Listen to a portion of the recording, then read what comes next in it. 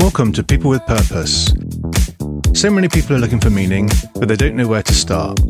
Imagine a world where everyone could just get their purpose out of them and then actually make it happen. I'm David Roberts, and I believe that we all have a purpose, and with focus and a little help, people with purpose make a difference. And this show is where these stories come to life. So welcome to another episode of People with Purpose.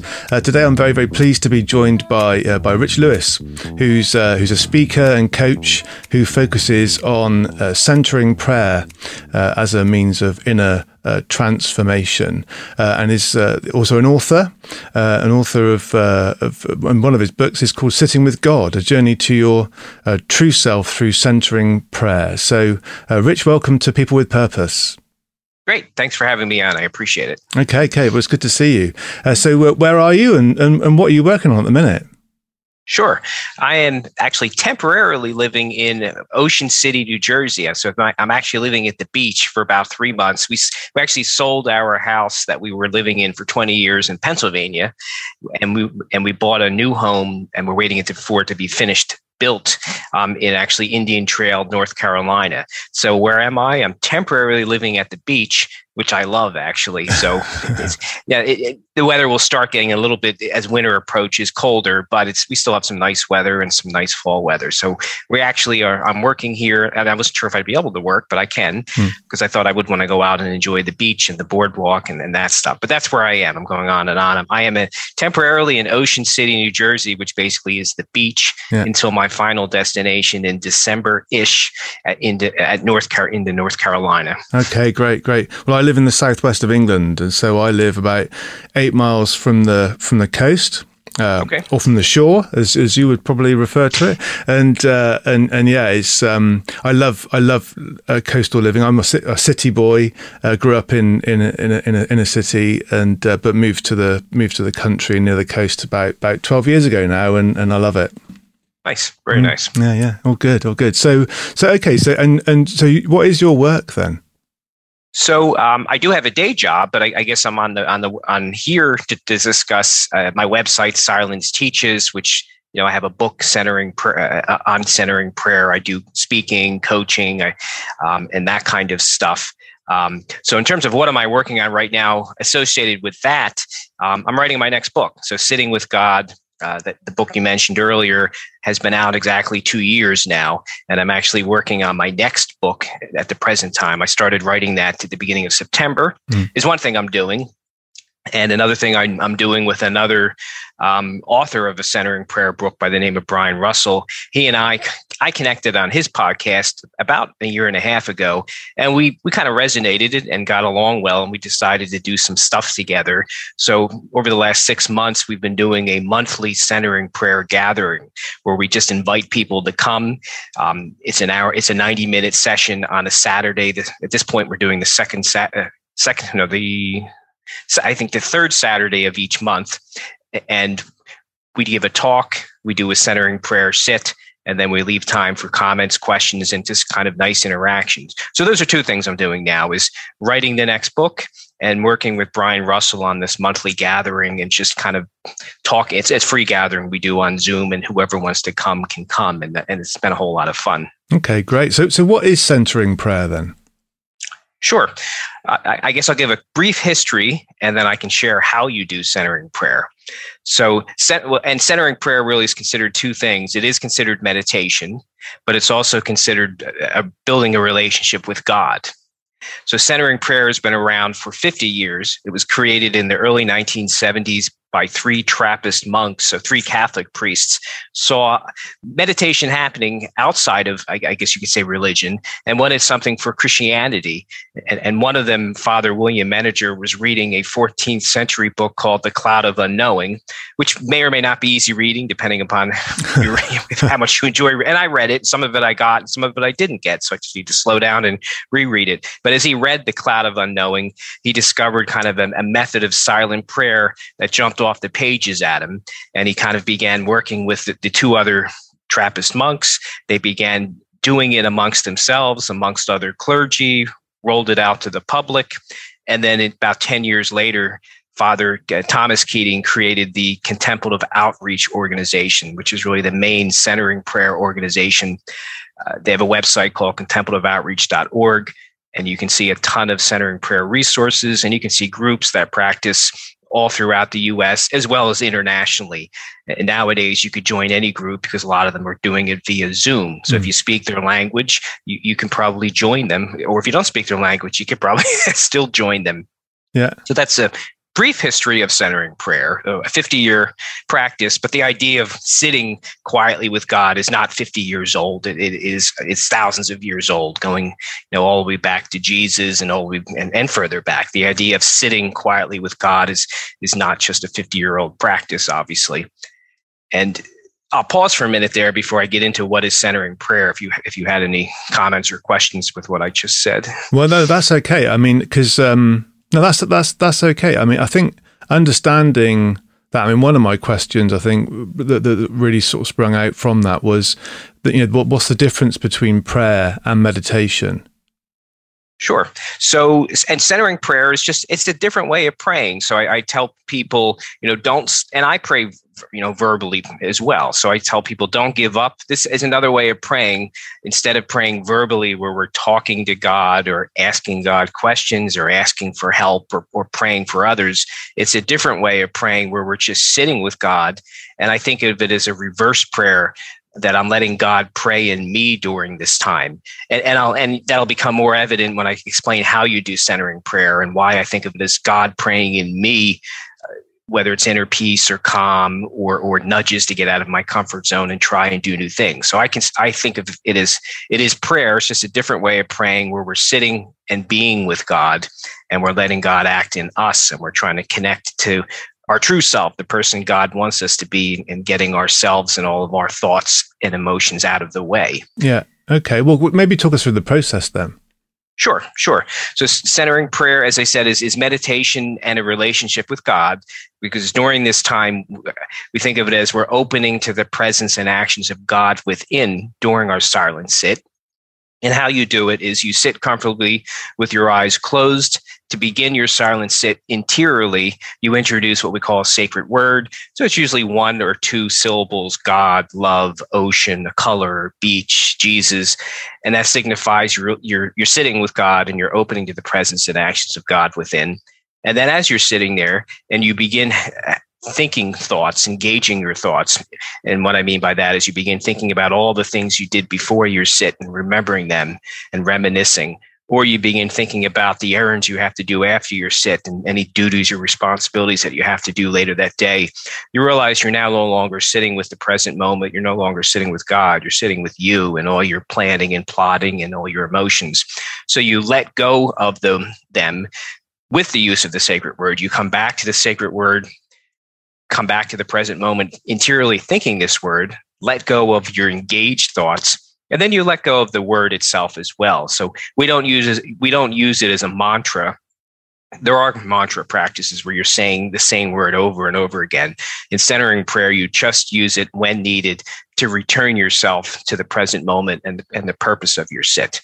But that's essentially how you do it. And as long as you show up, you're doing it right. So some people will say, I'm doing a terrible job at it, and I had to use my word 500 times perhaps. But that's 500 times you return to the present moment. So you didn't do anything wrong. You sat, you showed up, and you continue to let go as you sat in silence. So that's essentially the practice, and you can choose to do it for however long as you want, whether it's 5 minutes or 10 minutes or 20 minutes. But that's how you do it. And then you can choose to do what I like to give them bookends. Like you can do things before, you can make it a nice routine. So something you do before your sit, do your sit, and then something you do after your sit. So in my case, I like to read goal statements, I call them affirmations, and kind of give them to God and let them go into the silence, and then do my practice. And then after the sit, I sometimes do some journaling, and I read from a book that I'm currently reading from, and it's any book. It doesn't have to be a spiritual book. And then I get up and begin my day. My first sit's in the morning. So it's fun to put structure around your sit as well. But the most important thing is to do the sit, but it's fun to make it a nice routine for you. Yeah. And so many people are kind of up in the morning and straight on with their day and into the kind of hustle and bustle and, without really much of a thought for themselves or for what their intentions are for that day. So finding a way of giving yourself that moment to pause right at the start of the day, probably, I mean, how do you find it? Do you find that it helps you to have a more effective and productive day having done this rather than not? No, it does. For me, it's the best way to begin the day. So any day of the week, even on the weekends when I'm not working, that's the first thing I do is I do my silent sit. And I love it. It really it slows me down and it prepares me for the day. And then, as I mentioned, I do some journaling. So in some cases, I might journal 2 or 3 thoughts and things these are things I want to do today. So it also slows me down, helps me focus, helps me think, because I'll do my centering prayer, then I'll do some journaling, and the journaling could be as simple as if I'm upset or angry, I'll write that just to get it off my chest. Or if I have an inner nudge to do something, I'll write, I need to try this. So I could write a word, I could write a phrase, I could write a paragraph. I just let it flow. Whatever happens. And I sometimes just write, here's 3 or 4 things that I'd like to make sure I get done today. So it really just helps me sit down, slow down, get present with life, and also set some intention for the day. Mm-hmm. And so, how did you first get into it? Then, what was the thing that led you to this? So, I guess I'd always been attracted to silence. I just didn't know what to do in the silence. So, before I learned of centering prayer, and this was back in 2011, 2012, I read did a lot of reading, and I read some books by Carl McColman, and he talked a lot about contemplative prayer and silence and how transforming it was. I don't remember him talking about a practice. So at that time, I would just sit in silence for minutes at a time and push through it. And it was a struggle, and I thought there's got to be something to this, so I'm just going to keep persisting. But it was painful for me at the time. But then luckily, I came across in late 2013, I was perusing Amazon looking for a book to read, and I came across Amos Smith's book called Healing the Divide, Recovering Christianity's Mystic Roots. And as I began reading the Kindle version, he talked about a silent, wordless practice called centering prayer that he had been doing for 15 years. So that immediately intrigued me. So I began trying it for myself. I began reading other books in centering prayer. And then I even reached out to him on his website and began a back and forth email dialogue. And then we ended up becoming friends. And I ended up working with him initially off of his website. And Amos was the one that nudged me to write my book. That book was out. He was in the middle of publishing his second book, and he kind of served as a nice mentor for centering prayer and then a nice mentor for the book writing process. So that's how I found Amazon. I guess Amazon, I found it on Amazon, or Amazon found me through, I'm not saying it correctly, but I found it on Amazon. Yeah. No, I get that. And because it's interesting where the kind of initial kind of a thing about faith comes from as well to me, because some people develop a faith in God through their upbringing. Some people discover a faith in God later in life. What's your story there? So I guess I had always believed in God, but I think centering prayer gave God more depth, and God changed for me. So prior to centering prayer, I had always believed in God, and I thought more of God as up there and looking down at me. Was God happy with me? Was God critical of me? And that maybe I need to be a little bit careful. Am I really listening to him? But what centering prayer did, it changed God for me. God was all over the place. God was up there looking down at me. God was within me, waiting to be expressed. And God changed from being maybe critical of me and judging of. God loved me, and God wants me to enjoy life, and God wants me to get out of my comfort zone and try and do new things. So God was above me, within me, kind of behind me, pushing me forward, walking with me, as well as ahead of me, kind of pulling me forward to say, let's go, Rich, let's go. And maybe being patient at times, knowing when I'm not ready. So God really changed for me with centering prayer. Okay. Well, God didn't change. I guess my perception of God or my experience of God changed. Yeah. And some people, I suppose, if they grow up in a certain kind of Yeah, sort of Christian background.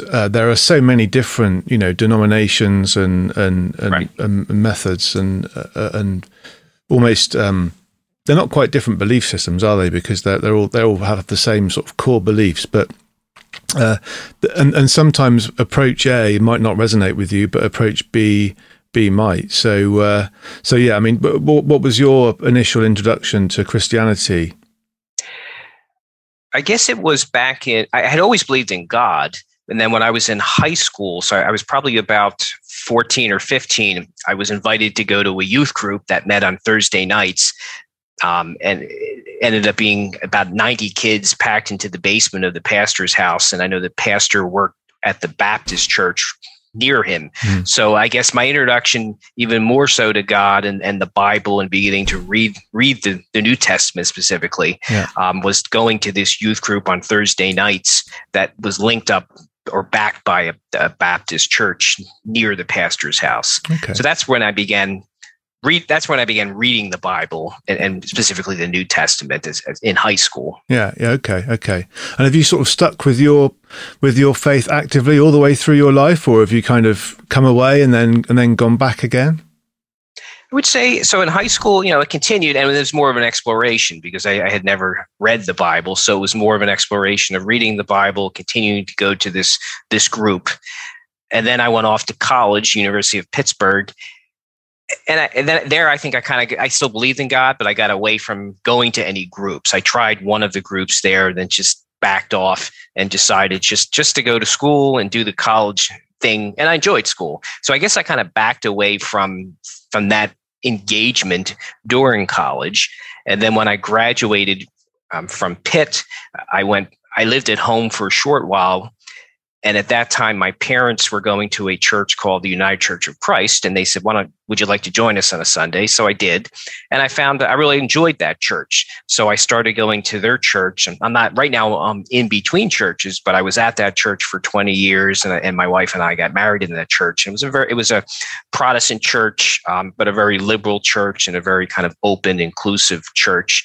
And I really enjoyed that church, to be honest with you. So I guess I stepped away during college, and then I kind of re-engaged when I started going to the United Church of Christ with my parents. Yeah. Okay. Interesting. So what comes first then, faith or belief? Faith or belief? I don't know. I guess I'd have to look back. That's a very good question. I mean, I had always believed in God. I never did not believe in God. I still remember being 5 and 6 and believing that there's something out there. I guess belief.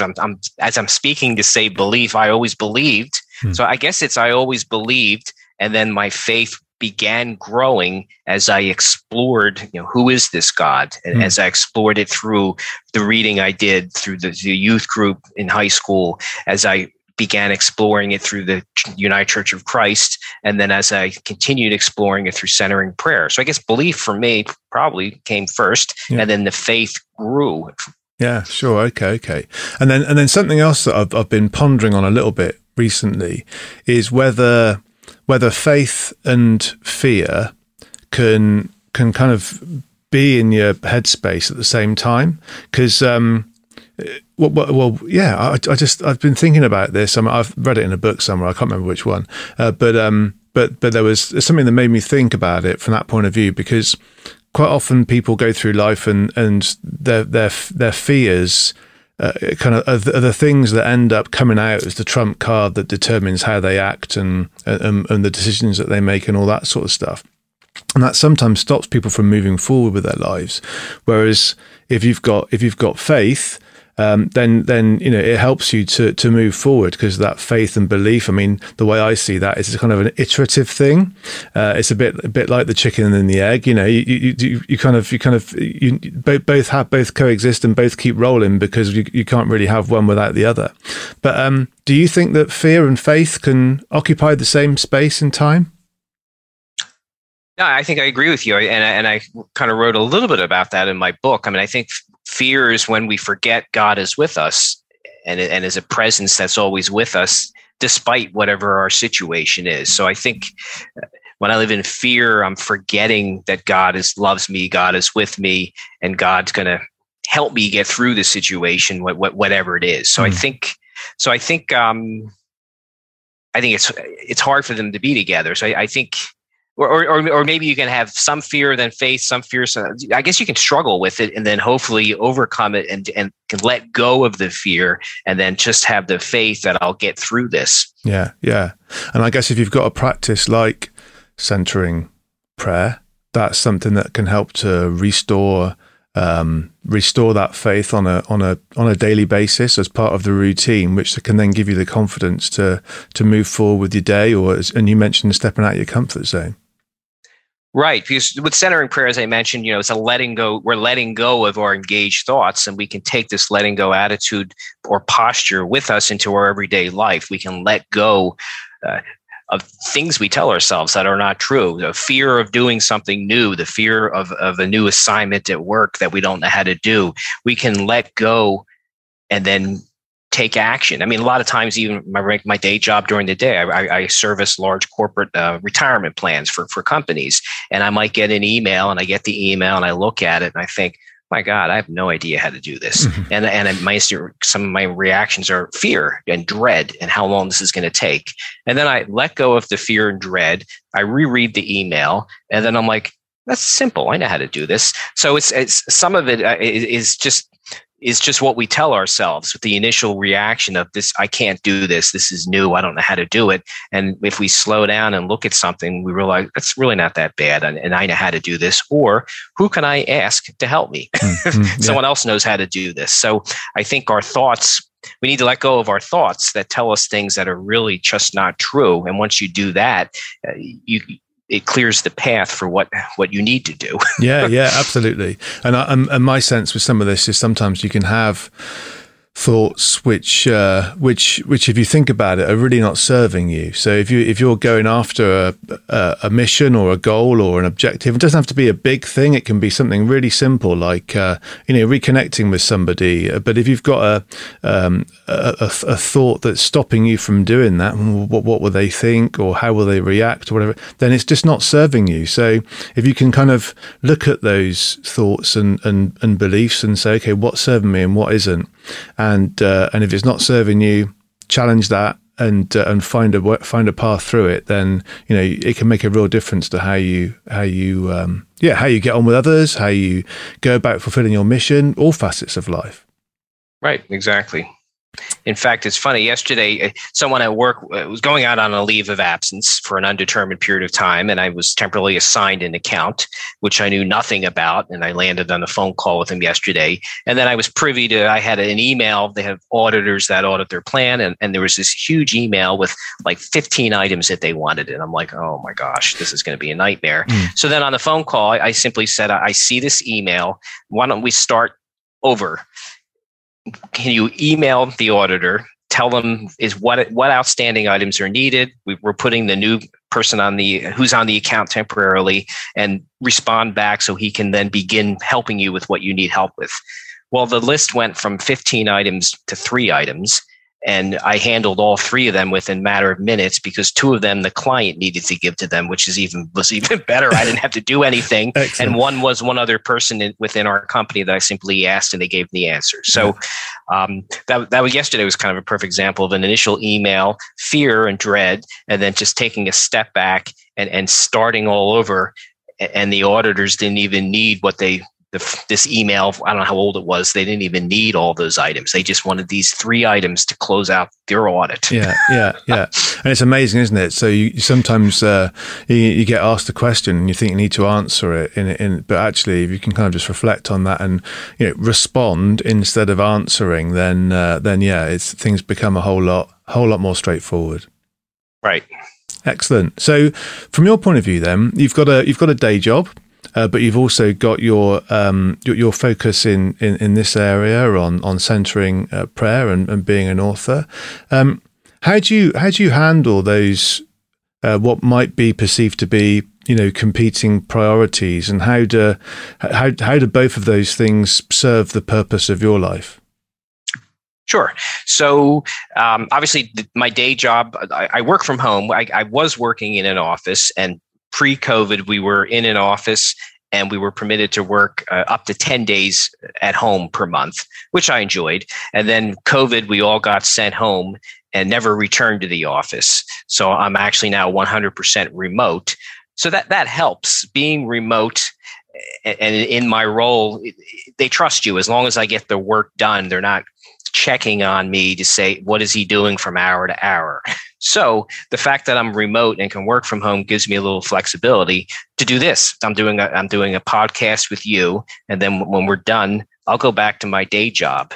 So my day job, for the most part, is 8:30 in the morning to 6 o'clock, sprinkled in with once a week or so a podcast with someone like you.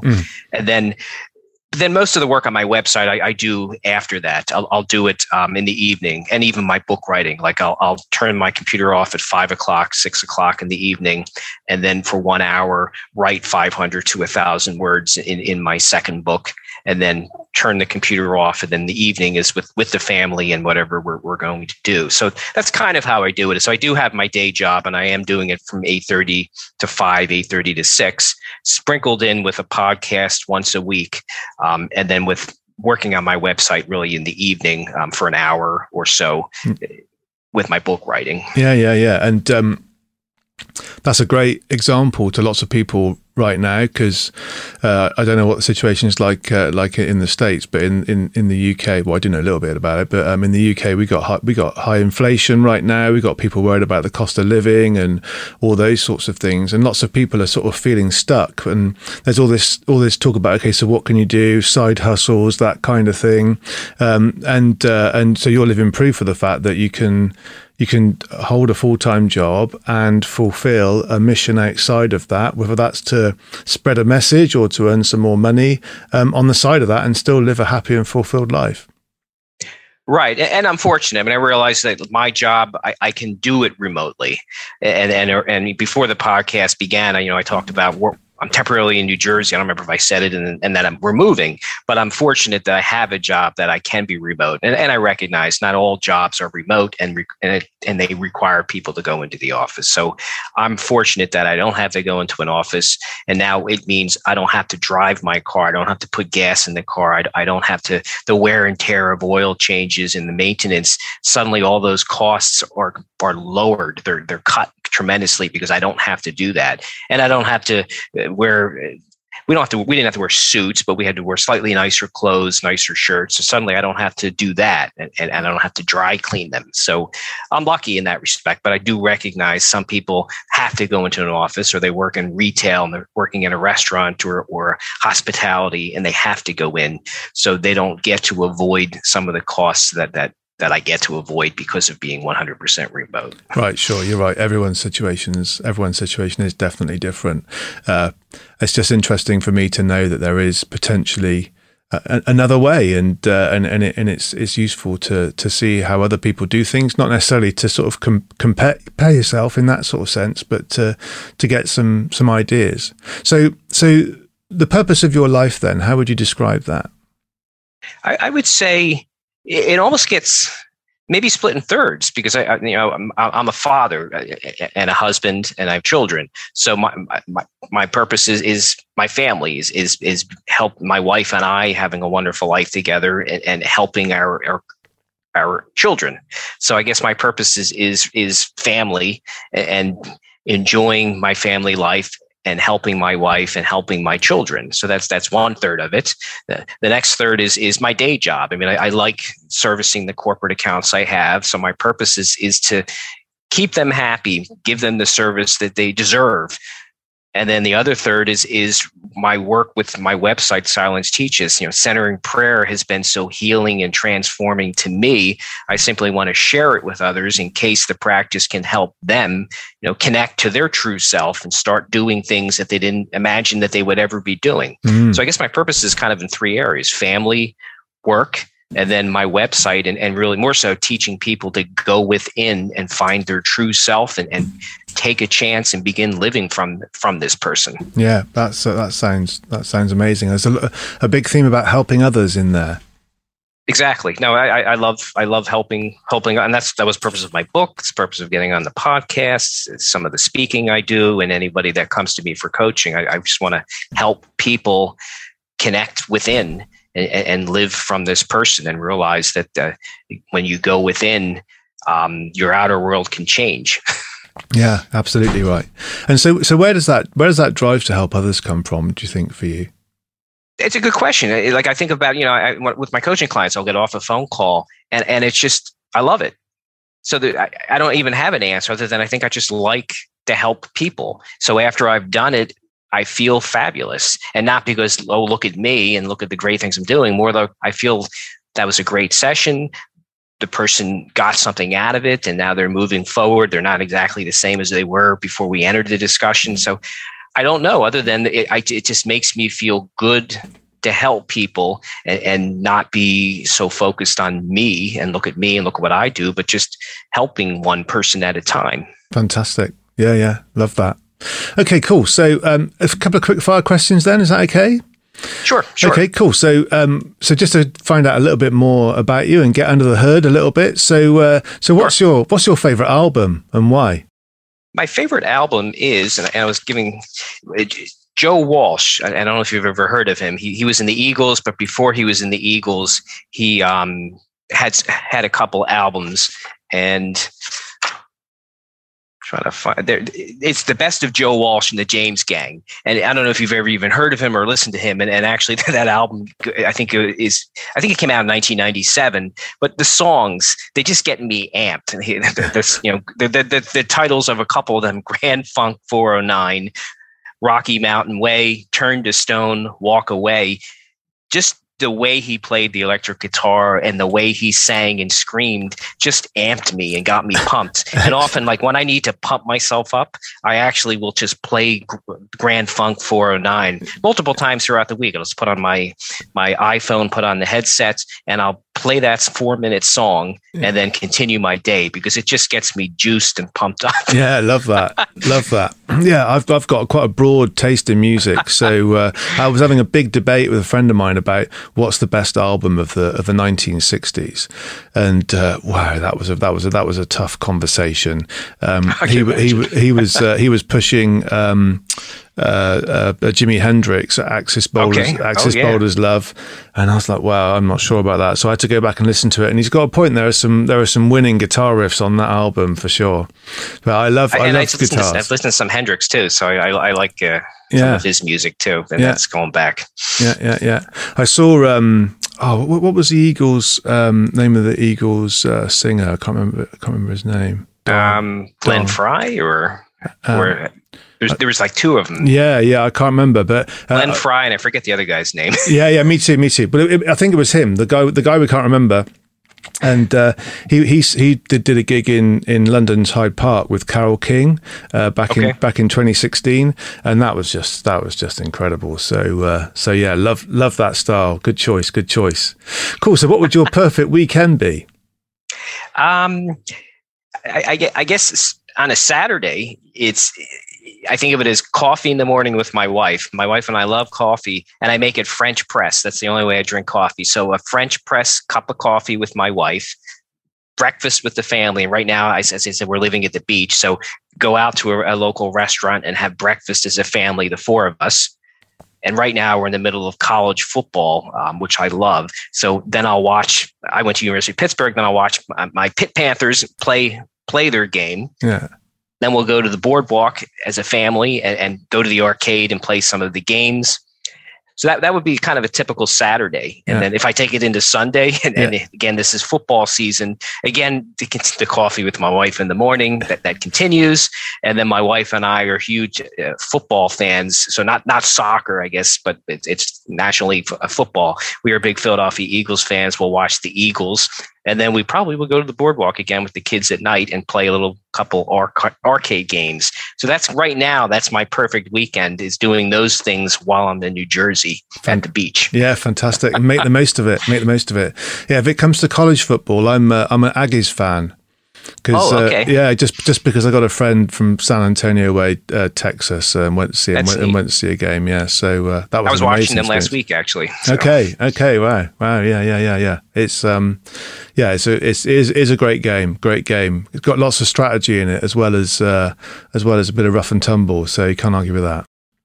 My cousins live in Houston, and someday when I go there, and I'm not close there, I'd love to go to that stadium. That where the Aggies play, it just looks like a whole lot of fun.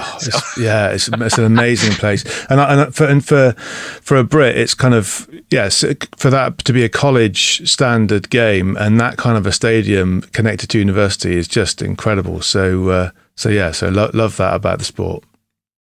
Agree. I love it. Love it. Excellent. Good. Okay, so what makes you look track of time? I would say writing. I think I lose track of time when I'm writing. I kind of enter another world and I go within, and it really becomes an inner journey and adventure. So I can almost forget where I am and what I'm doing.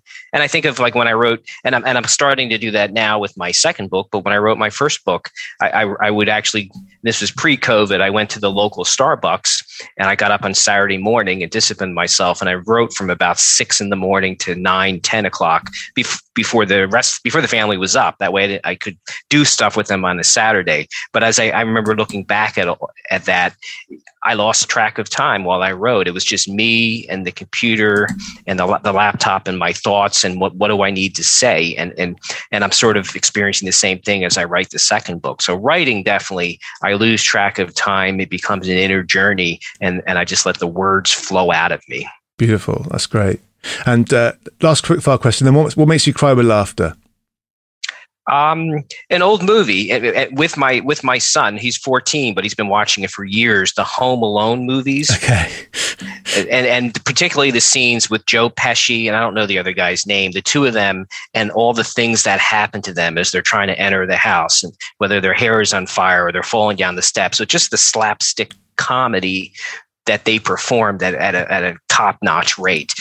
So even though it's an older movie, it's probably at least 20 or more years old, I can watch it over and over again and laugh over and over again at Joe Pesci. And as I said, I don't know the name of the other guy. Yeah. And their slapstick comedy. Yeah, brilliant. Love it. I do like a bit of slapstick as well. We got quite a lot in common.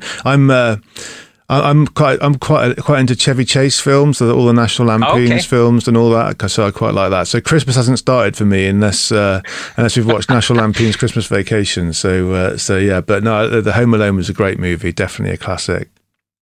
Awesome. Now Chevy Chase is good. I've watched a number of his movies. He's Fletch. Yeah, Fletch. I think we're 6 foot. I forget the 6 foot this, 6'3" with the fro. Yeah, that's right. Yeah. Was it 5'9", 6'8" with the afro, something like that? Something like that. That was just a funny movie. Yeah. Absolutely brilliant. Cool. Okay. So good. Well, look. I mean.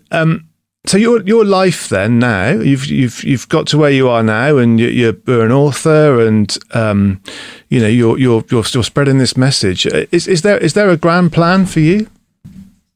Well, I think it's just to keep doing what I'm doing. So it's to write the second book, and then there probably will be a third book in me.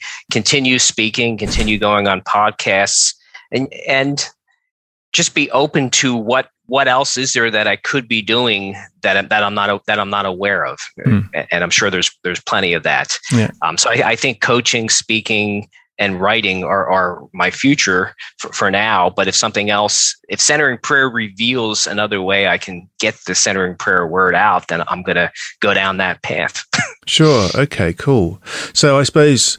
Yeah, it's funny, isn't it? Because some people sort of plan ahead in quite some detail and have got these big sort of life missions, and for others, it's kind of they've got an idea of where they want to go with things, but there's a bit more sort of feel it as it goes or whatever. So you sound like you're kind of more ready for another opportunity. If more opportunities come up, you're sort of getting yourself to a state where you're ready, and maybe your practice helps you to become in a state of readiness for things because you're open to it. Would that be fair to say?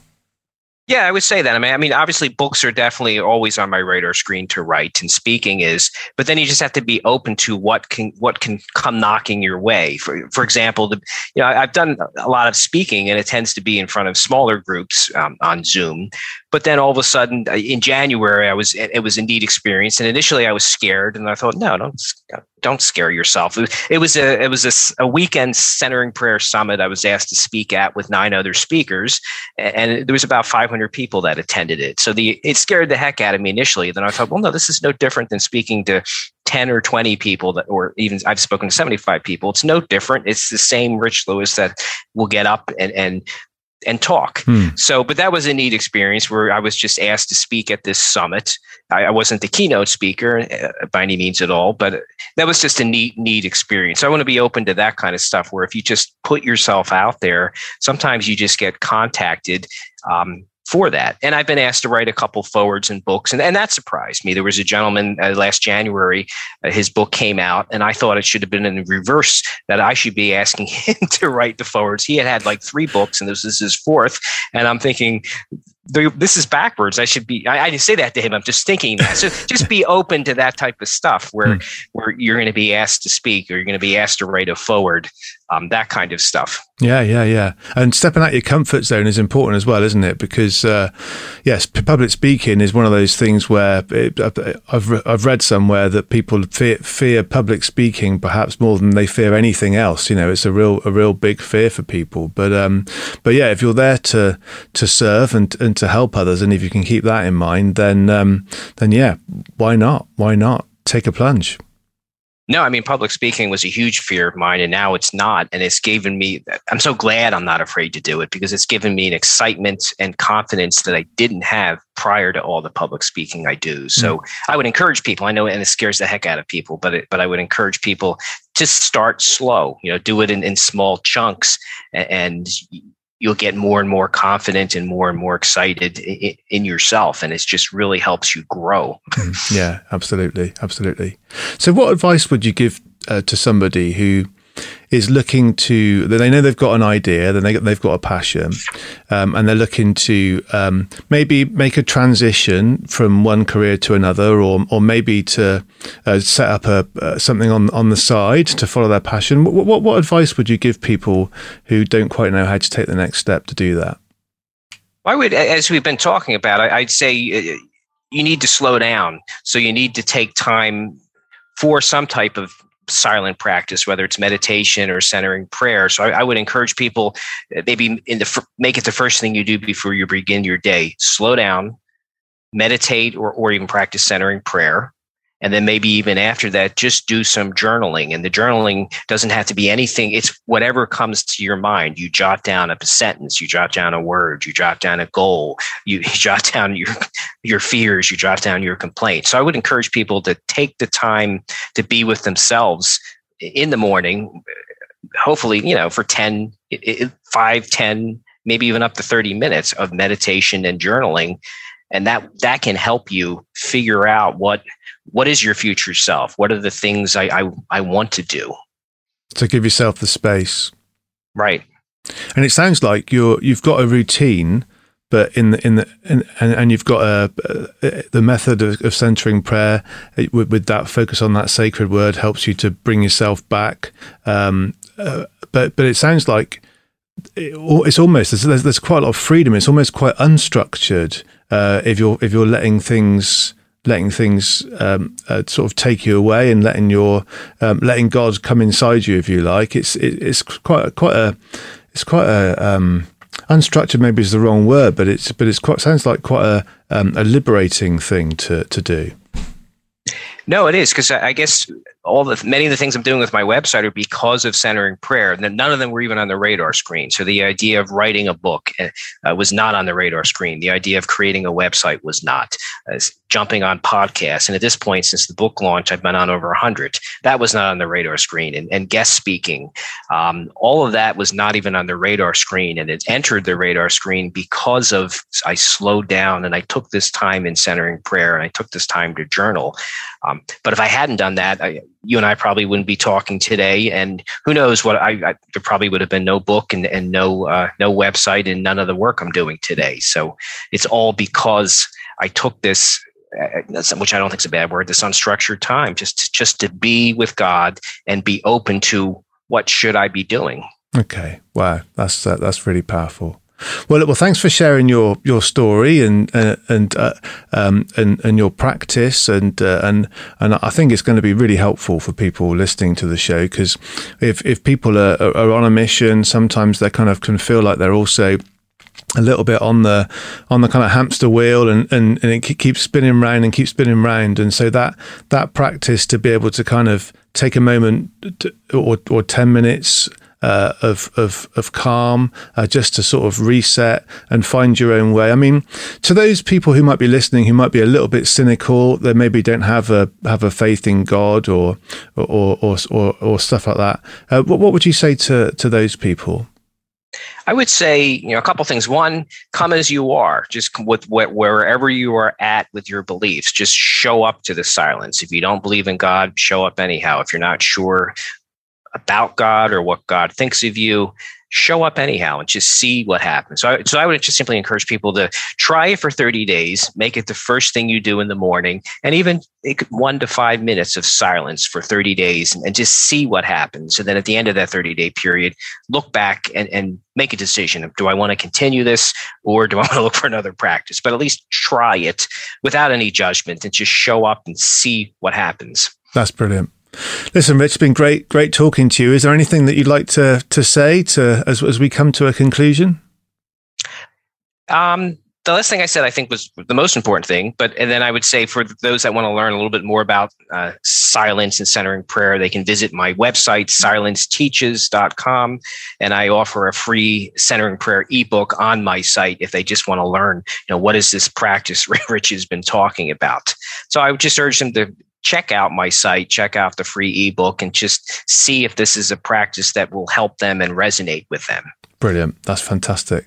Look, Rich, it's been great to talk to you. Really great to meet you. And I've had a dip in and out of your book, but I now know I need to read it properly and do the full job. And yeah, so it's been really, really helpful. So thanks for coming on the show. No, thanks for having me, and I hope this was helpful for your community. Brilliant, thank you. And we'll put the details of how people can contact you in the show notes. So yeah. And if you get in contact with Rich, let them know you came through People with Purpose, and that'll be just grand. Thanks for listening to People with Purpose. I hope you've enjoyed the show and are enjoying going on this journey. Please remember to like and subscribe and give us a 5-star review. Tell all your friends. And if you're interested in finding out more about any of the things we've covered in this episode of People with Purpose, just get in touch. All the details are in the show notes.